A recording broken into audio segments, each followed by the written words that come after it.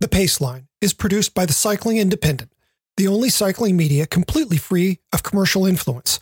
We are community supported and dedicated to the whole of cycling.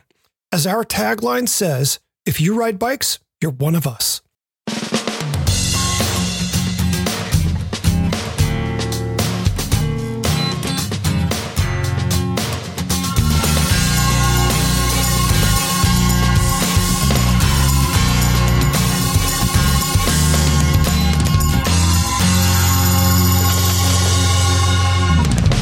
From the Cycling Independent, this is The Paceline, the podcast on two wheels.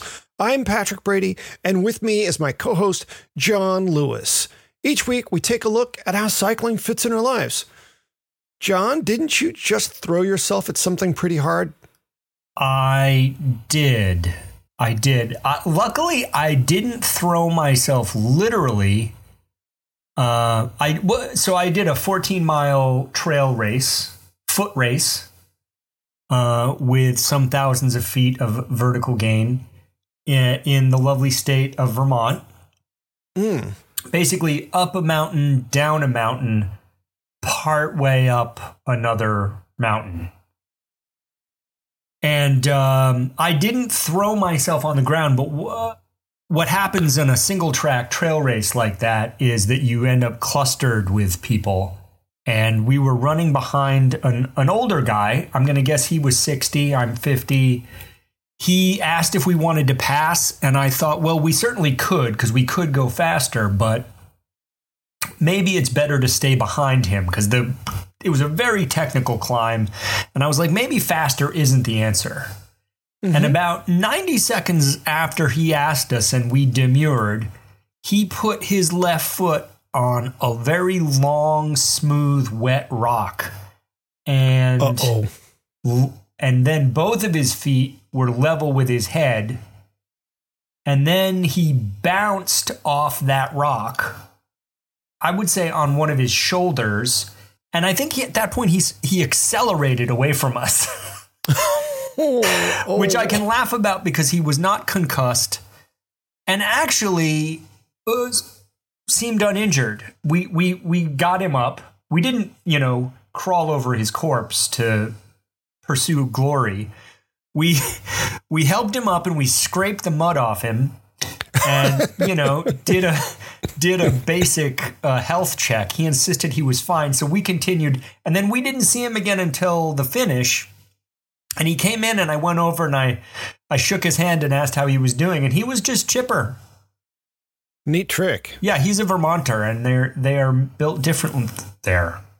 Yeah, even unto New Englanders, Vermonters and New Hampshirites and Mainers. They are a different species. They are of hardier stock. Yes. Firmer of spirit. If not I of body, yeah. So yeah, I threw myself at something hard. It was very hard. I am happy with how it went. Cool. Neato. Yeah. There was a grasshopper last weekend, a rerunning of the 2-day Mendo Hopper from Ukiah to Fort Bragg on Saturday, and then Fort Bragg back to Ukiah by a very different route on Sunday. And I was not there for that. I am not currently fit enough for that. And I have many feelings about this, but some of them aren't all that negative. You have feelings about having not been there. Yes. Yes. And some of them include things, I'm going to guess, like, I'm glad I have the maturity to have seen how unfit for purpose I am currently and didn't put myself in the hurt locker. That's close. Yeah. Well, yeah. Elaborate. Well, so I'm not actually great at math, but it doesn't take a real math genius to go, okay, last time they ran this, you were more fit than you currently are. And on day one, you were 6th from last. And on day 2, you were 4th from last. And you know how some cycling events are, like you get, within the first like 10 minutes, you've got 100 people coming in together. And, in the second hour, you've got another 100. In the third hour, it's 50. The fourth hour, it's, and then like the difference between next to last place and last place is often like, an hour. Right. I witnessed that on Saturday. Yeah. Yeah. And I didn't want to be the guy who, after nightfall, Miguel is out driving the course going, I wonder where Patrick is. Right. That didn't actually sound like any fun for me either. Yeah. Yeah. It's very interesting as I age, my relationship with the results changes in a positive way. I don't want to get into my results from Saturday. I will say that they were positive. There you go. But having said that, I don't care that much. My goal was to do well for me and feel good about it at the end, and so I succeeded in that. Having said that, the truth is I don't want to be last. Yeah. Mm-hmm. I don't want them to be breaking down the refreshments table. Yeah. when I come in. Yeah. There was a century that I once did in Western Massachusetts that was going to have a barbershop quartet at the finish, along with all the various food. And for reasons I no longer comprehend or recall or both, I got a very late start on that century. And I came in at a point where the barbershop quartet had packed up and left, but so had the food. And that ended up feeling pretty zero sum for me. Like I escaped the barbershop quartet, which I didn't really want to hear. But I also escaped the food, which, after 100 miles, kind of. Yeah, you don't want to escape the food. Yeah. So that was a decidedly zero sum outcome. Yeah. Yeah, it's very interesting. I've had sort of intense conversations with a friend of mine who raced with me since then about results and what they mean and what they're worth, the time when I could be close on a result and have that be motivation to push harder is pretty much gone. And now my results are relative to for this thing, for example, almost 3 weeks ago now, I did a slightly longer, slightly harder effort and dehydrated horribly, like as bad as I ever have. I had a terrible experience and it sort of terrified me. So this thing was really about not falling apart and running, running to my potential, but it was like not die and worst case, don't die. Best case, run as well as you can. And I got much closer to running as well as I knew I could than falling apart. So that's how and then, we get into, who placed in their age groups and stuff like that. And my eyes just start to glaze over. I think. Yeah. Yep. Mm-hmm. Yeah. So, well, what's your pull on this week? Oh, yes. The actual podcast. I have been thinking a bit about cycling culture, and I don't mean any of the subcultures that think they're the culture. I'm looking at you, roadies. What I mean is the total zeitgeist around bicycles at any given moment. What makes it? Who's contributing? Who's leading? This is akin to my theory that at least within the industry that's trying to sell bikes and bike-related stuff, there's normally a dominant, what I call animating idea. for example, Lance Armstrong in the early 2000s. The animating idea was that riding road bikes fast was an awesome thing to do, and everyone should try to do it. On a team. Yeah, or otherwise. Or more recently, gravel riding. Right? That's the current animating idea. And you'll note that it's not as powerful an animating idea as the road boom of the early 2000s was, but nonetheless, it's kind of the most obvious animating idea of the moment. E-bikes would be another one, right? Yep. So bike packing too. Bike packing, exactly. Yeah. So there's a certain amount of push that comes from bike companies, but that push is never without like a kernel of real world input, right? People were starting to ride, or not even starting, but people were more and more riding cyclocross bikes on dirt roads and single track. Product managers cottoned onto that and created a bike that was arguably better at doing it than a cyclocross race bike. So there are influencers, not in the social media sense, but there are people who influence what's going on. And I'm not sure they are who we think they are, right? For example, by the time you see someone on Instagram who is an influencer in the bike world, the idea that they're pursuing already exists. Yeah. They may grow the idea, but so on some level, this question's a little academic. Those of us who want to evolve the culture each have to do our own part. I get that. And I hope that my attitudes, my personal behavior around cycling have progressed in a positive way. That's probably not for me to say. I'll leave that to the listeners and all those adjacent to me. But as a single person, I don't feel like I have a lot of influence, even though I have some, small platform here. I wonder if there are people out there who actually feel they have more impact.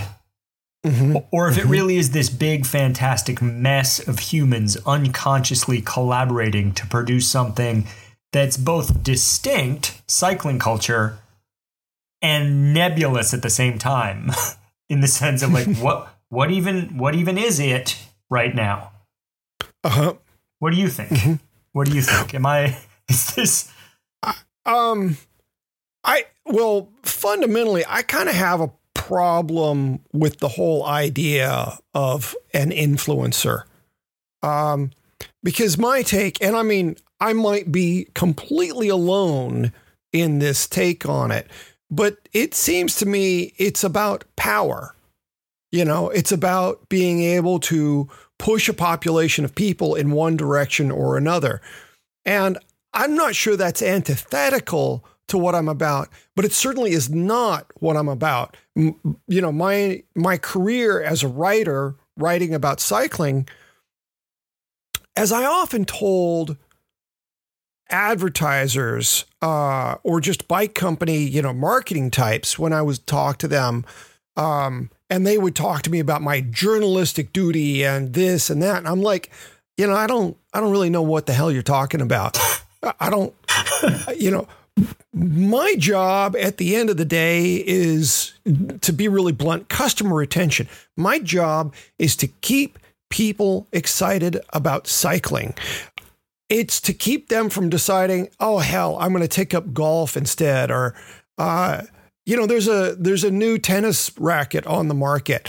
My job is when someone closes a browser window after reading my work, all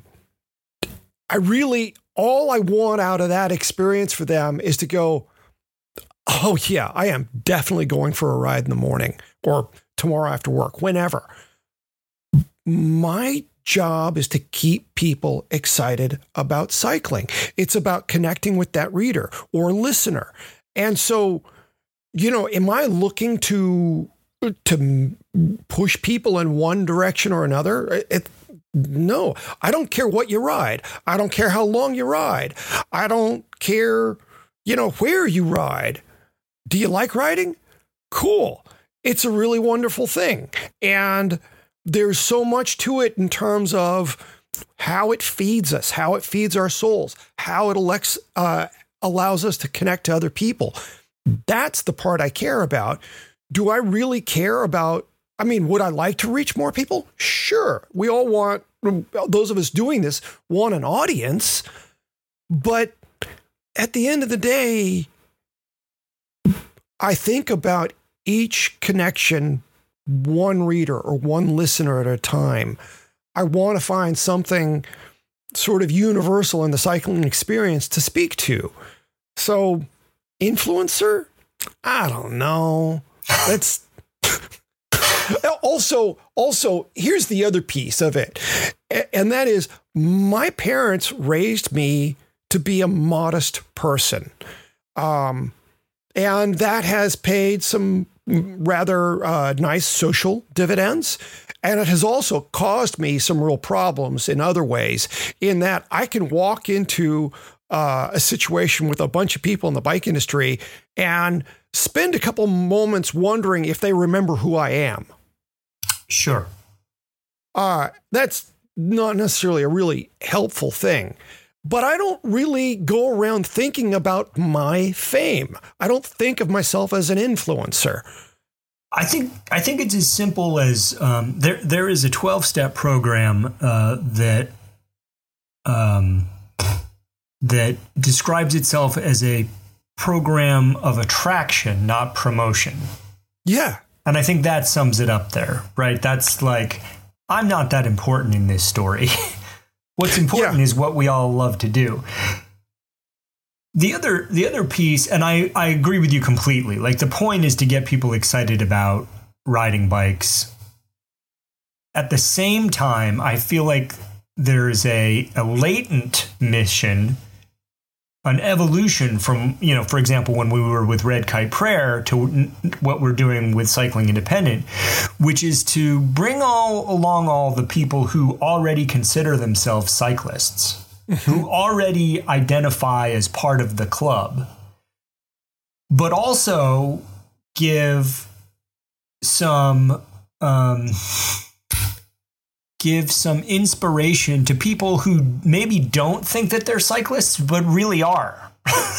You know what I mean? Like I a lot of the things I write on Cycling Independent are tongue-in-cheek, parody, comedy, whatever you want to call them. And I have people ask me questions about, whether I'm doing things properly. As if I don't know, which is fair enough, because I present myself as bumbling, which is partially accurate. But my point in presenting myself that way is really more about not pretending to be the know-it-all expert person, and to put a human face on what can seem alienating in cycling. Yeah.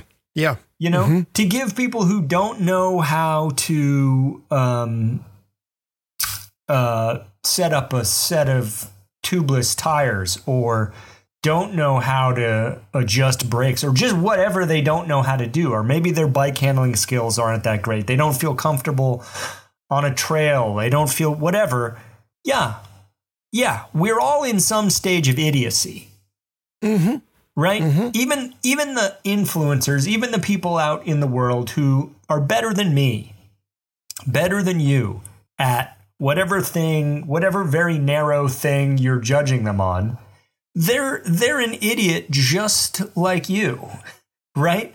They still. I think about this every time I put on a pair of bib shorts. Every time I put on a pair of bib shorts, I remember too late that you should sit down to do that.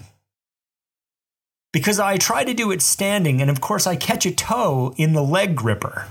And then I'm hopping around on one foot in the closet. Uh-huh.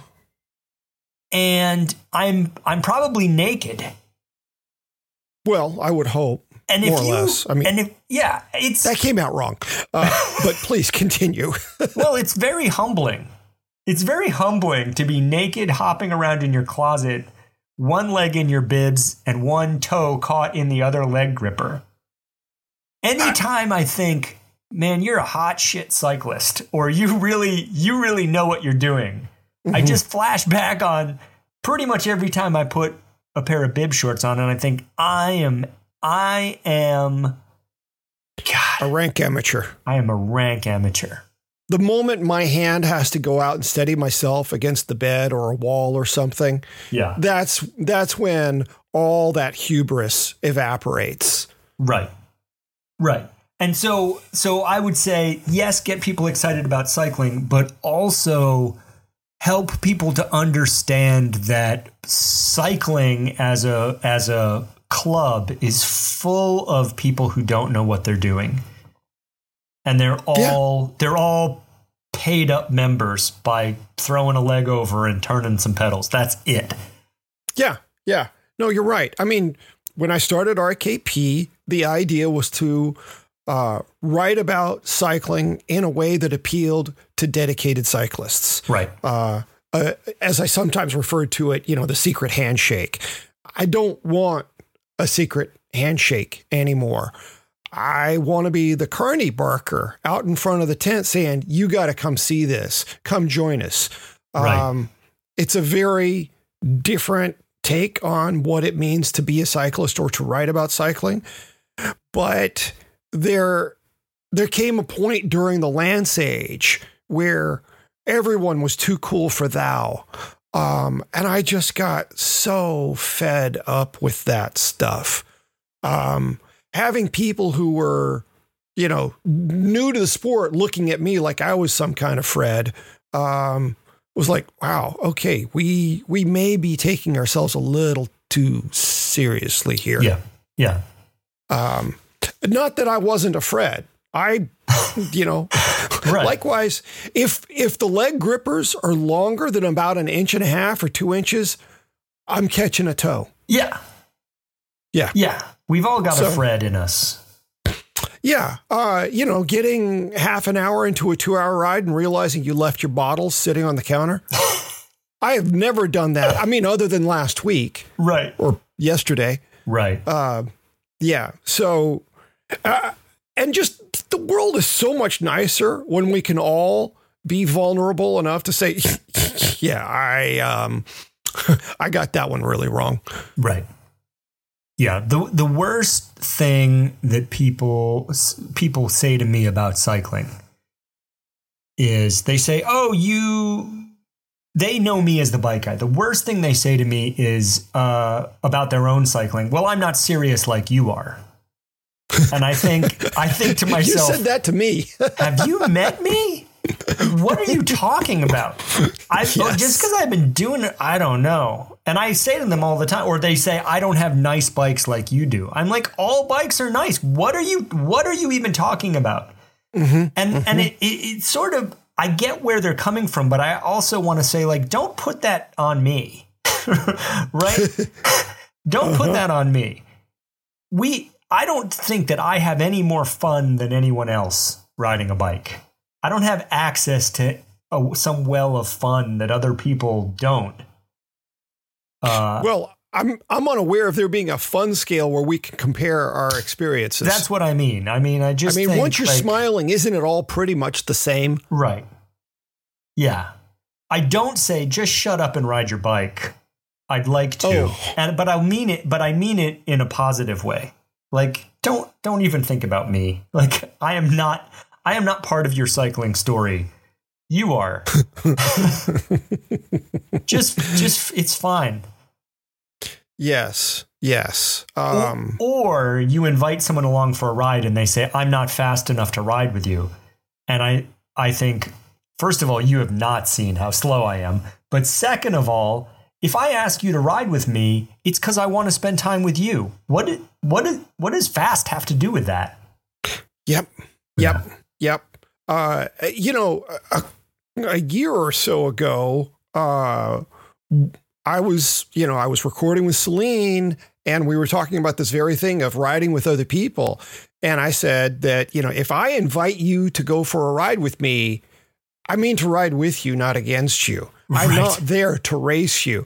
And lo and behold, one of our listeners out there, grabbed a photo from one of their group rides and turned it into a little meme. I was so incredibly gratified that somebody pulled that out and said, we need to propagate this idea more. And, it's one of the, it's not like I'm proud that it was my idea, just that it's a good idea. Right. It's a good idea. And we, as a culture, as a community, as a tribe, we would do well to think about that more often so that when we invite someone for a ride, we don't have to do that silly dance of, the whole point is to if my heart rate's above 130, I'm getting it wrong. Okay. I don't want to have to say that. Right. Yeah. I like that idea that if I invite you along, I'm not riding against you. I'm riding with you. That is completely true for me, unless we're talking about my friend Bruce. Bruce, if you're out there, I'm riding against you. But Bruce aside, everyone else. Everyone else. Yeah. That works. Yeah. All righty. We're going to take a break and we'll be back. Toy Boat. We will be back in less than a minute, or maybe it is slightly more than. Okay, we're going to come back soon. The Paceline is brought to you by the Cycling Independent. We are the only online cycling publication that's entirely reader-supported, with absolutely no advertiser, sponsor, or investor commitments influencing our editorial. We don't have a sales team or middle management. It's just the three founders and a collection of talented and committed contributors who independently produce our content. To maintain our commitment to honest, reader-focused editorial with the best writers in the business, we need your help. Every dollar that comes in goes directly toward creating the content you see. A subscription is cheap, easy, and it goes a heck of a long way. Just go to cyclingindependent.com, click on Support TCI, and choose your level. Thanks for listening. Okay, we are back with the Paceline, the podcast on two wheels. Time for your pull, Patrick. It's funny. Actually, wait. I'll do a little edit. Before we get to my poll, I want to take just a moment to acknowledge the passing of a really lovely individual, Max Culloway, frame builder, 333 Fab. Was the decal he was best known for, but he also built for Hamston Cycles and Seven. That's right. Did his time at Seven, and he passed from cancer yesterday. And God, he was a lovely individual. And I just, I could say a lot about him, but I just want to say, to all those who knew him, Max, we miss you. Yeah, Max, also one of the co-founders of Hup United, the nationwide cyclocross tribe, along with Zach Dabb and some others. I don't know who all of the individual people were, but that's turned out to be a pretty positive force in the cycling culture, and it's influenced things and made cross fun. One Hup finds another. Yes. Okay, so my poll. Listener Tess messaged me to ask about heroes and if I still have cycling heroes or not. If so, who inspires me? So in a way, this almost kind of dovetails with your issue of cycling culture. It was, at least for me, a surprising question because I had been giving this very subject some recent thought, but wasn't thinking, I need to talk about this on the Paceline. So the short answer is I really don't have cycling heroes anymore. The heroes I did have, guys like Sean Kelly, Dutchman Stephen Rooks, Sean Yates, Greg LeMond, they're all retired. It's kind of hard to, make them present tense heroes. Even most of the riders from Lance Armstrong's generation, who I thought were pretty stinking cool, they've all retired. And it's I don't know. I guess this is ageism. Let's just go ahead and convict me now. It's hard for me to idolize someone young enough to be my kid. Yeah. Maybe that makes me a jerk. I'm sure other things do. The real issue is that I just don't admire the life of a pro cyclist the way I once did. I no longer have fantasies about going to Europe to race 197 other guys on roads 8 feet wide and living like a monk and never seeing my family. That's not sexy at this point in my life. I used to tell people, because my two big sports have been cycling and soccer, and they say, oh, do you wish you had been able to? And I was like, I would be a soccer player. I would show up for a few hours, kick the ball around. I could do the fitness work. That would be fun. But as much as I love riding my bike, I would never in a million years sign up for that raft of suffering. No thanks. One of the crazy things about being a pro cyclist, the suffering doesn't end after you get off the bike. Well, there's the being away from your family. There's the hotel food. There's the don't eat the food. There's so much. Some of the hotels, like the big races, some of the hotels they stay in. Oh, there are other factors that play into this as well, like the fact that while cycling is arguably the cleanest it has ever been, the doping is the most covert it has ever been in the history of the sport. Doping is no longer done with a wink and a nod. It's done like a bank heist. And I just don't have time in my life for the moral dilemma that comes with that. I don't like having to ask myself a question about the moment someone crosses a finish line with their hands held aloft. I don't like having to go, I wonder if they're doping.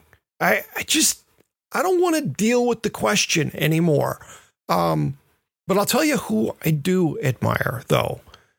Any number of pro women riders out there. There are a bunch of them who are busy holding down real jobs, are real professionals. This isn't just dumping the mustard at McDonald's. This is being an accountant and doing all sorts of other things that, required a 4-year degree. And because there's so little money in women's racing, which is a tragedy that ought to be fixed, the positive upside of that is there is a very high probability that the vast majority of all women racing are clean. Right. So that eliminates one moral dilemma. But here's kind of my pinnacle therein. Kristen Armstrong's gold medal in the time trial at the last Olympics, which she won after becoming a mom. That's my favorite Olympic cycling moment of the last decade, maybe last several decades. Yeah. That's something that, the way she managed to balance all of those things to pull that off. She had retired, let's not forget. She had retired and came out of retirement to go gold medal once again. You guys hold my coffee. Right. Yeah. But, really, day to day, the people who inspire me are this is going to sound lame. This is going to sound like I'm puffing something, blowing a skirt, but it's really true. The people who inspire me are the everyday Joes who take off on bike packing trips deep into the middle of nowhere. Like just recently, my friends Adam and Anna here in Santa Rosa, they just did a multi-week trip in Oregon. And their posts, oh my gosh, they were a couple of days that included just stupidly difficult slogs, like pushing their bikes for miles at a time. Yeah. And this was vacation. There's my friend Romany, who got a break from mothering and lawyering this spring and went down to San Diego for the Stagecoach 400, which is 400 miles of challenging backcountry bike packing, sometimes in very sandy stuff that was a little sloggy in its own right. So I think part of this is the fact that I don't admire the person with one thing to do in their life. I admire the juggler, the Chinese plate spinner, the person who has multiple commitments and responsibilities and still finds the time to ride and the motivation to go hard in training. That's what I find inspiring. Yeah. That's my hero. Because honestly, right now, with all the different things I'm juggling, I'm not going hard on most of my rides. I don't have that. Yeah, I can relate. So who do you admire? Who's your hero? I'll just throw out two names. And hero is wrong. Admire is right. Like, I don't think having heroes is that helpful, because it makes the assumption that this person is somehow different than you are, right? If they're really different than I am, I don't know what's to admire. They're playing with a different pack of cards, right? They've got whatever. I think with this jives with what you're saying. The people who are regular human beings and are doing extraordinary things, I think of first. I always think of Lael Wilcox, who does big, crazy things. And what I love about Lael isn't that she does big, crazy things or that she does them fast or whatever. But anytime you see her or hear her, she's so damn cheerful. And there's not a look at me aspect to it. It's really like you can tell she just loves doing what she does. And I really admire that. I love the person who is, she tells a great story too about how she discovered latently. I'm sorry, I'm stuck on latently today, but how she discovered later in life that she was really good at riding bikes. Like she showed up for I think it was a mountain bike race, a bunch of dudes. She was the only woman there, a bunch of dudes all kitted out. And, she crushed them all wearing like cotton and running shoes. Sort of thing. Right? Yes. So I do admire Lael. Lachlan Morton, who just did that, who just did the tour and all of the transfers ahead of the Tour de France. He's pretty cool. That is distinctly cool. Yes. That was nutty in one of the best ways possible. Yeah. Just an absolutely silly pursuit. The best thing never got to draft. No, never got to draft anybody. The best thing he said after, and I'm paraphrasing, is that was harder than I thought it would be.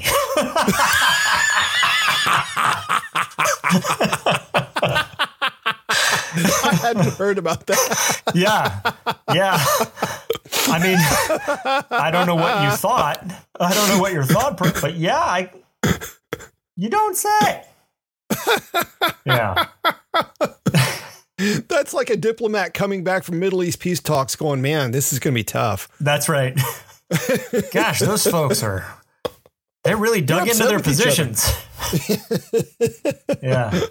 Oh, man. A thought occurs to me, though, in terms of other people I really admire right now. Event organizers, the people who go out and dream, particularly the ones doing like gravel events, where you're linking up stuff that, isn't in one state park or something. You've got to we'll use this stretch of road here and then we'll go up this. And they're talking to like 16 different entities getting approvals for the event. Yeah. And then,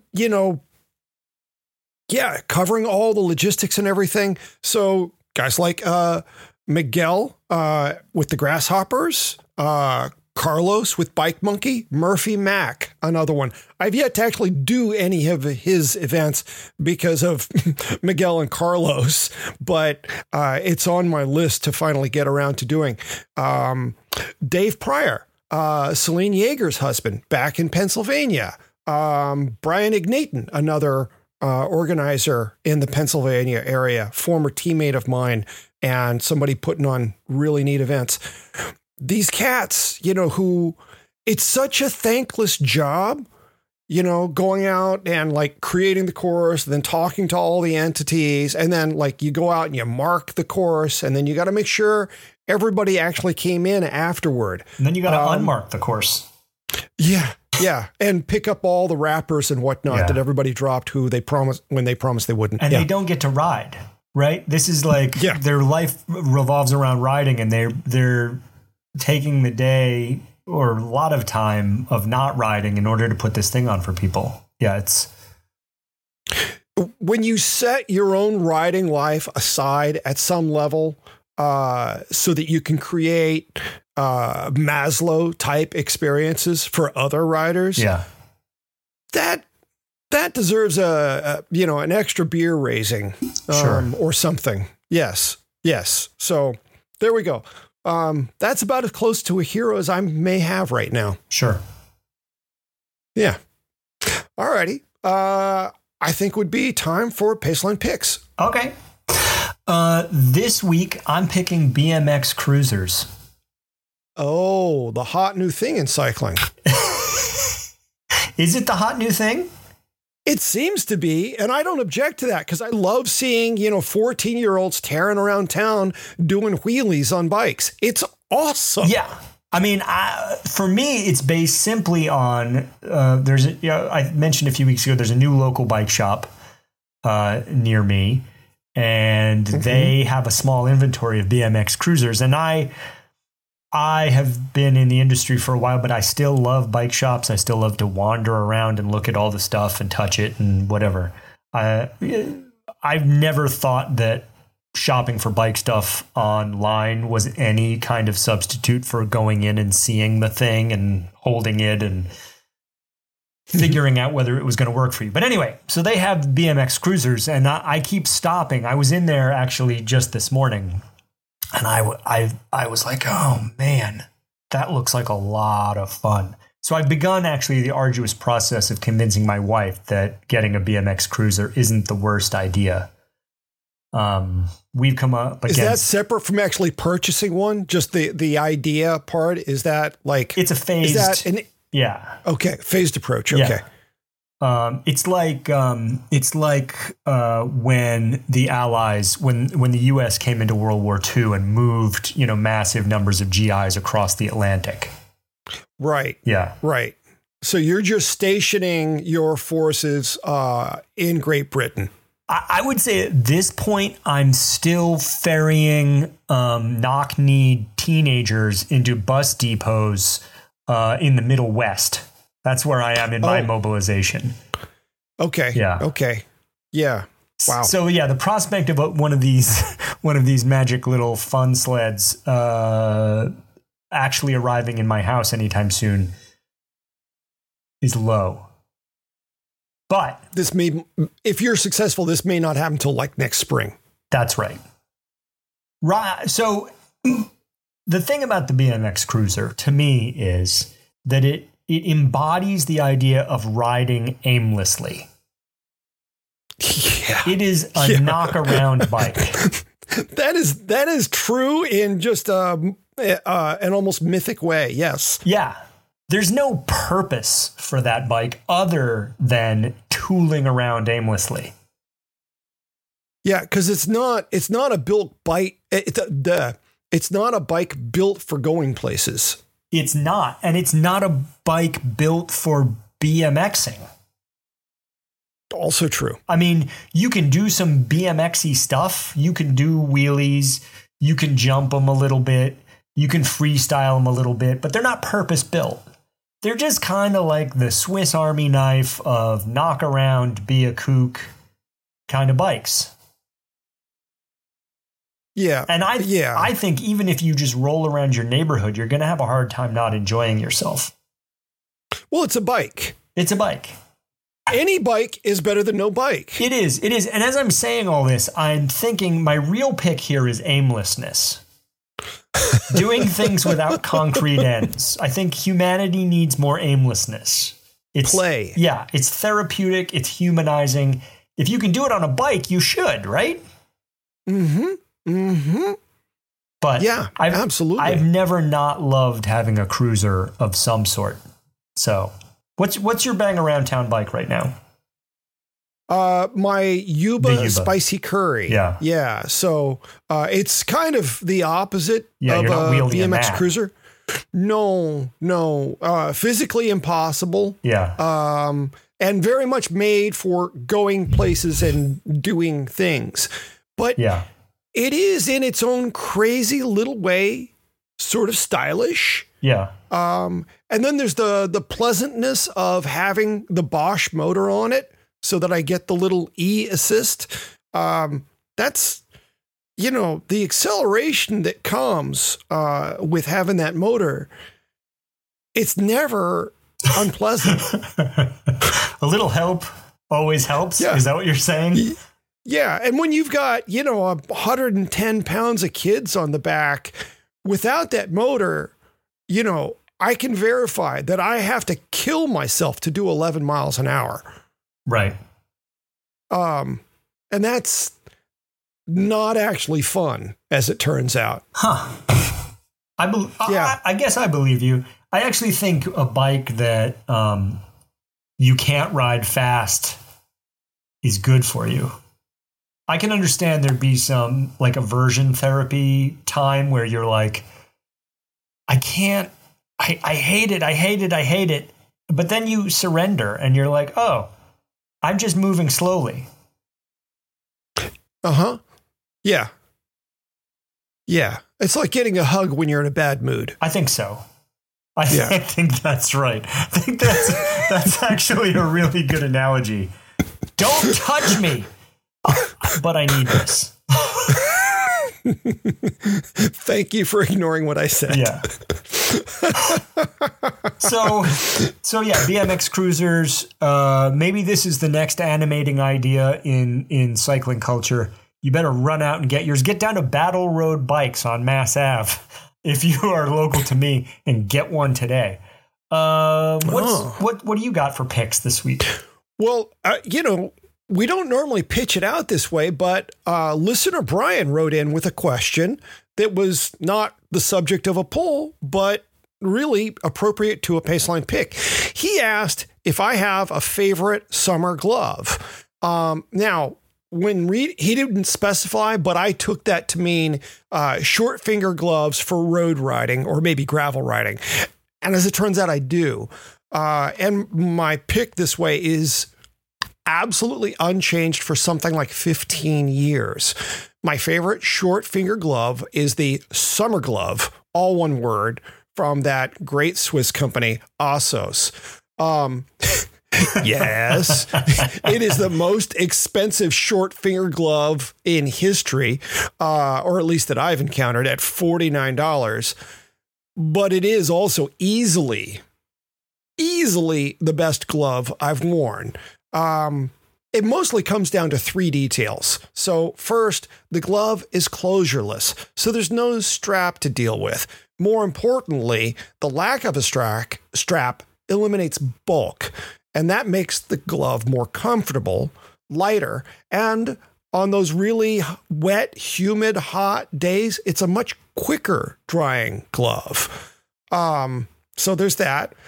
The glove actually includes absorbent terry cloth that you can use to wipe parts of your face or other parts of your body. For me, it's mostly face. This is a little bit of a diatribe that is not entirely relevant, but it is also very relevant. The use of microsuede and other materials as something that you can wipe your face with, it's just wrong. It's sort of criminal. It's tantamount to trying to get a buzz on with non-alcoholic beer. It's just silly. I don't know why anybody pretends that this is a workable solution. Better to put a squeegee on the back of the glove, right? Yeah, that would actually make a lot more sense. Some very soft rubber that I could just, straight across my forehead. Right. That would work. Yeah. Also, the glove features padding, not too much padding, but also the padding that it does have is very well placed. So those are all big things. There are some other things like the seams are well placed. So the glove is just always really comfortable. Also contributing to this, as I mentioned, yes, a very expensive glove, but I can report that these gloves last a very long time. I have gotten more than 5 years of use. I wrote here out of some pairs, but I think I've gotten more than 5 years out of every pair I've ever owned. So even if someone sneezes at the big investment, their longevity easily justifies the expense. So there will be a link to these in the show notes. Will they also air fry a turkey, those gloves? No, but they will hold your beer. Oh, yeah. I don't wear short finger gloves anymore. Ever. I'm either barehanded or full fingered. That's it. I will admit that for gravel riding and mountain bike riding, I am a full finger dude. Some of that is because of thistle and poison oak and other things like that. But any road ride longer than about 2 hours, I'm going to have short finger gloves on. Interesting. Yeah. Anything long enough where I'm going to start wiping my face. Do you have a I wrote a few weeks ago about the shoulder chamois, which is the sweat absorbent shoulder pad that you can get there. But how would you feel about having chamois blocks? And when I say chamois, I mean like the ones you wash your car with on the backs of your cycling gloves. It would be bulkier, but can you just imagine the absorbency? How magical that would be? I would want a pair to review. I would definitely want to pass that through my, lower half and find out just how good they were. I'm game is what I'm saying. I'm game. Yeah. I think we should be in product development. Do you have a long finger? No, I don't think no. The ideas that we come up with would not be particularly saleable. It would be very expensive to produce, and everybody would accuse us of being elitist. Sure. Fair enough. Do you have a long finger glove you like? One of my favorites is from Lizard Skins. It's also closureless, rather minimal, dries quickly. Yeah. Not so great at the whole wipey thing. But they make like so many different kinds of long finger gloves. I actually kind of wish that I could combine features from 3 different gloves of theirs into one, custom glove of my own design. See, we should be in product development. We should be product development consultants. Right. I don't need to make products. I was talking to a guy just this morning who was a running shoe engineer. And he would get the design from the designer and then he would build it out with the factory. Mm-hmm. And while that sounds neat, it's not a job I would ever want. It sounds like he's got the bad part of the job, the execution. It's management. Yeah. Yeah. I am not built for management. I am built for inspiration and creation. And you want me to lead the charge. You don't want me to rally the troops. Right. So I'm just saying that these companies could hire us to spitball on what makes a good glove. I think we have ideas. I am a world-class spitballer. Yeah. You can ask my 5th grade teacher. Yeah, I believe that. Maybe you shouldn't. Yeah. Yes. We shouldn't remind her about that. No. Yes. All right. Well, that's probably a wrap on another episode of the Paceline. We'll be back. Maybe. Yeah. Oh, yeah. You have anything fun planned this weekend?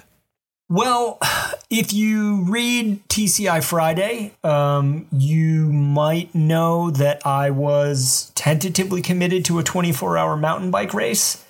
I have decommitted from that based new verb. You heard it here first. Decommitted. Yes. My friend Bruce, who I mentioned earlier, let me out of this particular commitment. It was a 4-man team, a 4-person team, I should say. And it was just the 2 of us.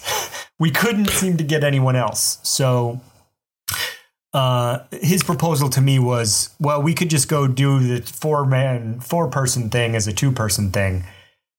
And having been soaked in sweat and mud in a faraway place last weekend, I demurred. Yeah, I can see how that would happen. And Bruce, I'm sure he will use it against me in future, as he should, but he was very gracious in letting me back out. Yeah, he's going to keep that in his back pocket for sure. I offered to cover the entry fee because that seemed, Yeah, that's fair. Yeah. That's reasonable. Yeah. That's kind. Yeah. Yeah. But so this weekend, I don't have anything big planned. Try to be a good husband and father, which is an epic struggle in my life. Anyway, what about it's harder for some of us than others. That's right. It takes real work. What do you got going on? Well, my mountain bike club has a little gathering. It'll be our first social outing of any sort since before the pandemic. And there's this spot where we are known to gather when we're out there riding that we refer to as the Sound of Music. Because when you're there, you're kind of waiting for Julie Andrews and the kids to start singing. It's that pretty. The hills are alive. They really are. Yeah. I mean, Switzerland would have done well to have Redwood Forest. Just let me tell you that. Yeah. So this will be our first little social event of the not yet post-pandemic world. And so I'm really, really excited about that. And I just got an email yesterday saying that there will be like T-shirts and hoodies and stickers and other stuff for sale. And given that I have 2 stickers and 1 T-shirt, I'm going to show up with about $60. Yeah. That's like a 14-year-old headed to their first concert. Yeah. I think I'm going to have to get one of those shoe bags, with the little ropey strap things and stuff that in my hydration pack so that then I can get everything back down the hill. I like it. Because I will be parked like 5 miles from where I'm buying this stuff. That's real think ahead purchasing. I like that. It just occurred to me. Maybe I should be talking to you more often as I make decisions. Probably not.